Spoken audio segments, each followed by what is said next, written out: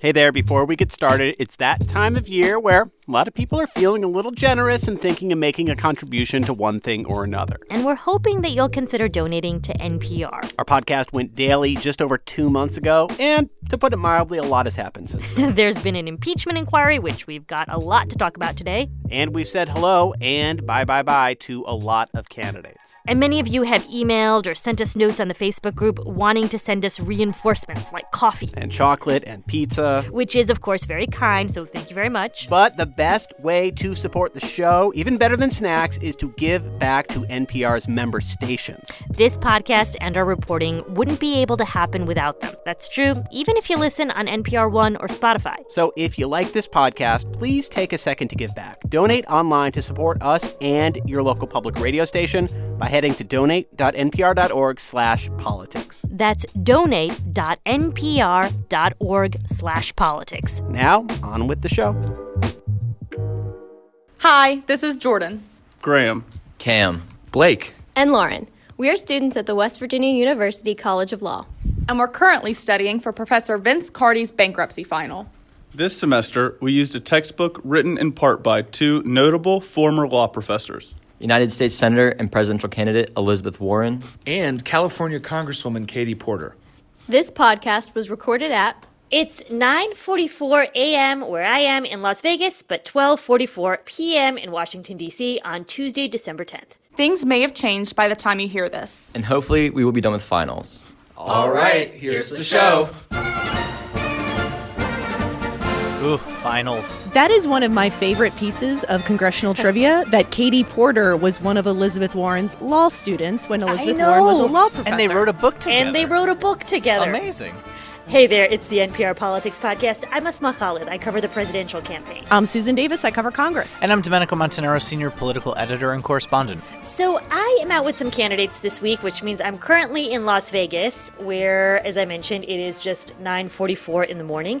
But Domenico, it sounds like it's already been a very long day there in Washington, so fill us in. Yeah, I mean, it's been a long day. I mean, we started out here at 9 a.m. our time, where Nancy Pelosi and other House Democratic chairmen and women came forward to lay out their 2 articles of impeachment against President Trump.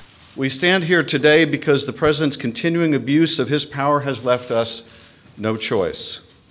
To do nothing would make ourselves complicit in the president's abuse of his high office, the public trust, and our national security.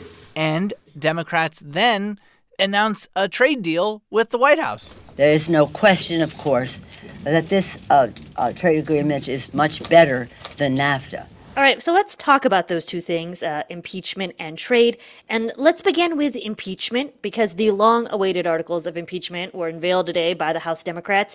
And as we just heard, there are only 2 of them. So, Sue, what are those? So Article 1 is abuse of power, and Article 2 is obstruction of Congress. Under the Article 1, they point to evidence like the president's soliciting foreign interference in an election, that he pressured Ukraine by conditioning official acts, including a White House meeting and military assistance in order to get those investigations, and says that he compromised the national security and the integrity of U.S. elections. Under the obstruction of Congress article, they point to the evidence that the president directed agencies, offices, and officials not to comply with that investigation, and name checks the State Department, the Office of Management and Budget, the Energy and Defense Departments for, quote, refusing to produce a single document or record. Yeah, I mean, and what's fascinating about this is a pretty narrow set of articles of impeachment that they brought forward. You know, if you look at this, there was one word missing from the entire thing that we've been talking about for more than a month: bribery, not in there. No quid pro quo mention, although they talked about, White House meeting and military aid being contingent on this public announcement from Ukraine. And there was no article of obstruction of justice, which, frankly, I'm not that surprised by, because it was kind of a late ad when we were looking at the House Judiciary Committee suddenly bringing that up, talking about in reference to the Mueller report and investigation. There certainly must have been quite the conversation going on amongst Democrats on whether to include that or not. Well, there's certainly no surprise here, because Speaker Nancy Pelosi, who's really been running the show on a lot of this process, has been clear from the start that this would be targeted and narrow and expected to focus specifically on the Ukraine matter, which it did. I do think it speaks to the broader politics in the caucus. You know, the lawmakers that helped drive the Democratic Party towards the impeachment investigation were freshman Democrats, many in swing seats, many who won districts that Donald Trump carried in 2016. And they were not going to get behind articles of impeachment that threw every allegation against the president. They wanted to make a very simple, clear case for it. The articles of impeachment are just 9 pages. They're posted online. Anybody can go read them. They could change, but I would imagine that this is probably going to be, you know, the full extent of it. And I think this is a much easier vote for a lot of Democrats, especially those in tough districts, to take. Yeah, I mean, the only allusion even to the Mueller report was this one line where they said these actions were consistent with President Trump's previous efforts to undermine U.S. government investigations into foreign interference in U.S. elections. So do we have a sense of how President Trump himself has been reacting to the news this morning? Yeah, I mean, the president, of course, took to his favorite medium, Twitter, and he decided to say, first of all, he was talking about Jerry Nadler, the House Judiciary Chairman, said that he just said, I pressured Ukraine to interfere in our 2020 election. Ridiculous. And he knows that is not true. Of course, Democrats believe they've laid out compelling and strong evidence that he did pressure Ukraine. He and other Republicans have made the case, as he did here in this tweet, that because the president of Ukraine said that there was no pressure, then there was no pressure. But, of course, Ukraine is pretty dependent on the United States for military aid. Trump also tweeted that to impeach a president who has proven through results, including producing perhaps the strongest economy in our country's history, to have one of the most successful presidencies ever, and most importantly, who's done nothing wrong, is political madness. The president also put forward on Twitter a new defense today, or he started saying this in recent days. And keep in mind, this impeachment investigation has been going on for about 3 months. But now the president is saying that those famous lines in the transcript of the July 25th call, do us a favor, he is now saying that us, he meant to say, was in reference to USA, not the president himself. Do us a favor, like do the United States a favor. But this is not something that the White House has been saying for months. It's just sort of a new line that has come out. It isn't one of the lines that he has not found a lot of echo of support from Republicans on Capitol Hill for that specific defense. Okay, so when do we expect the House to actually take this up for a vote? They're expected to approve them either Thursday or Friday, and the House is on track to bring them to the floor of the full House next week, just before Christmas, as Democrats have long indicated they would. All right, we're going to leave it there, and when we get back, we'll talk about the replacement for NAFTA.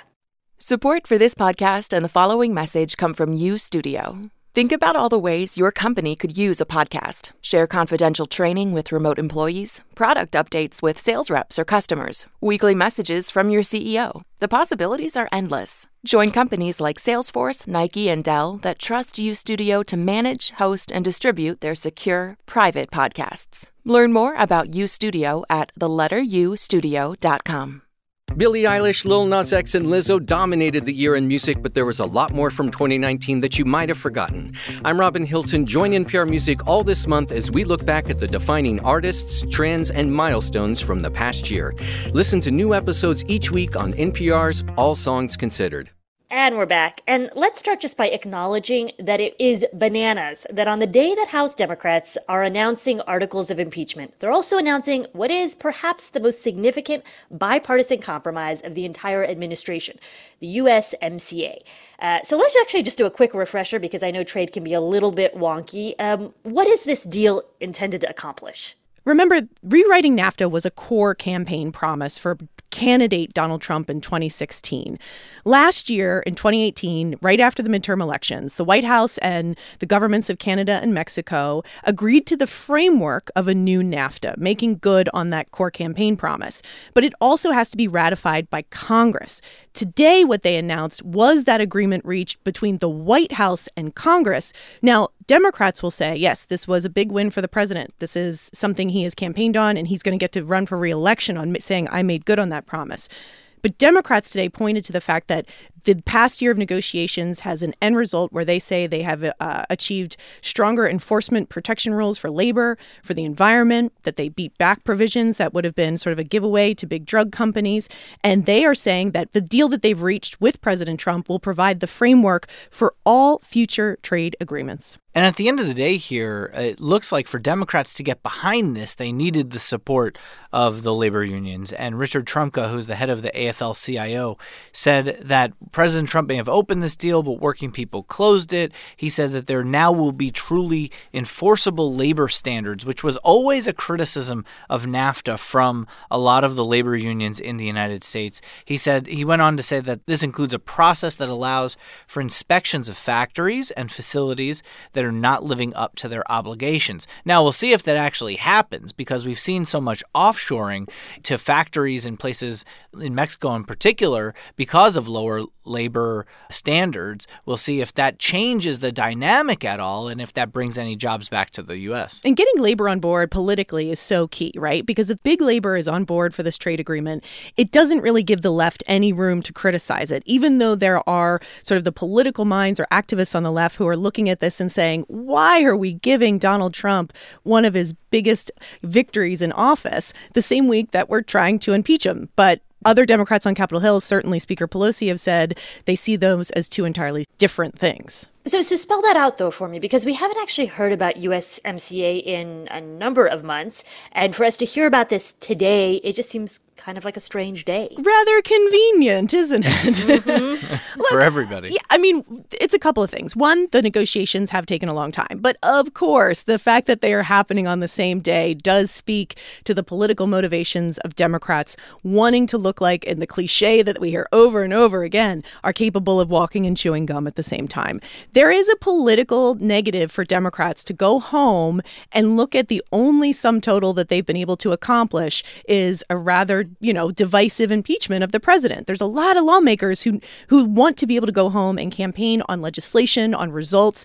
USMCA is a big win for a lot of Democrats, especially those same Democrats in those swing seats and Trump seats where this is the thing that they're getting pounded on when they're going back home. This is the thing that Republicans have been going into their districts and running ads on and saying, you're not getting USMCA because Democrat X is so focused on impeaching the president. So moving this forward politically helps Democrats, too, that they can go home and say, look, I think what the president did was wrong, but I'm also still able to work with him when it matters. It's a totally weird mixed message, though, of course, because, you've got Democrats on the one hand literally minutes earlier saying that the president should be impeached, shouldn't even be in office, and yet at the same time they're willing to work with him on something that would normally be pretty routine under any other presidency. Of course, though, that's been one of those things that Nancy Pelosi has talked about over and over again. She has this phrase, remember November, and that's why she's been so cautious about impeachment in the first place, because she knows that it was health care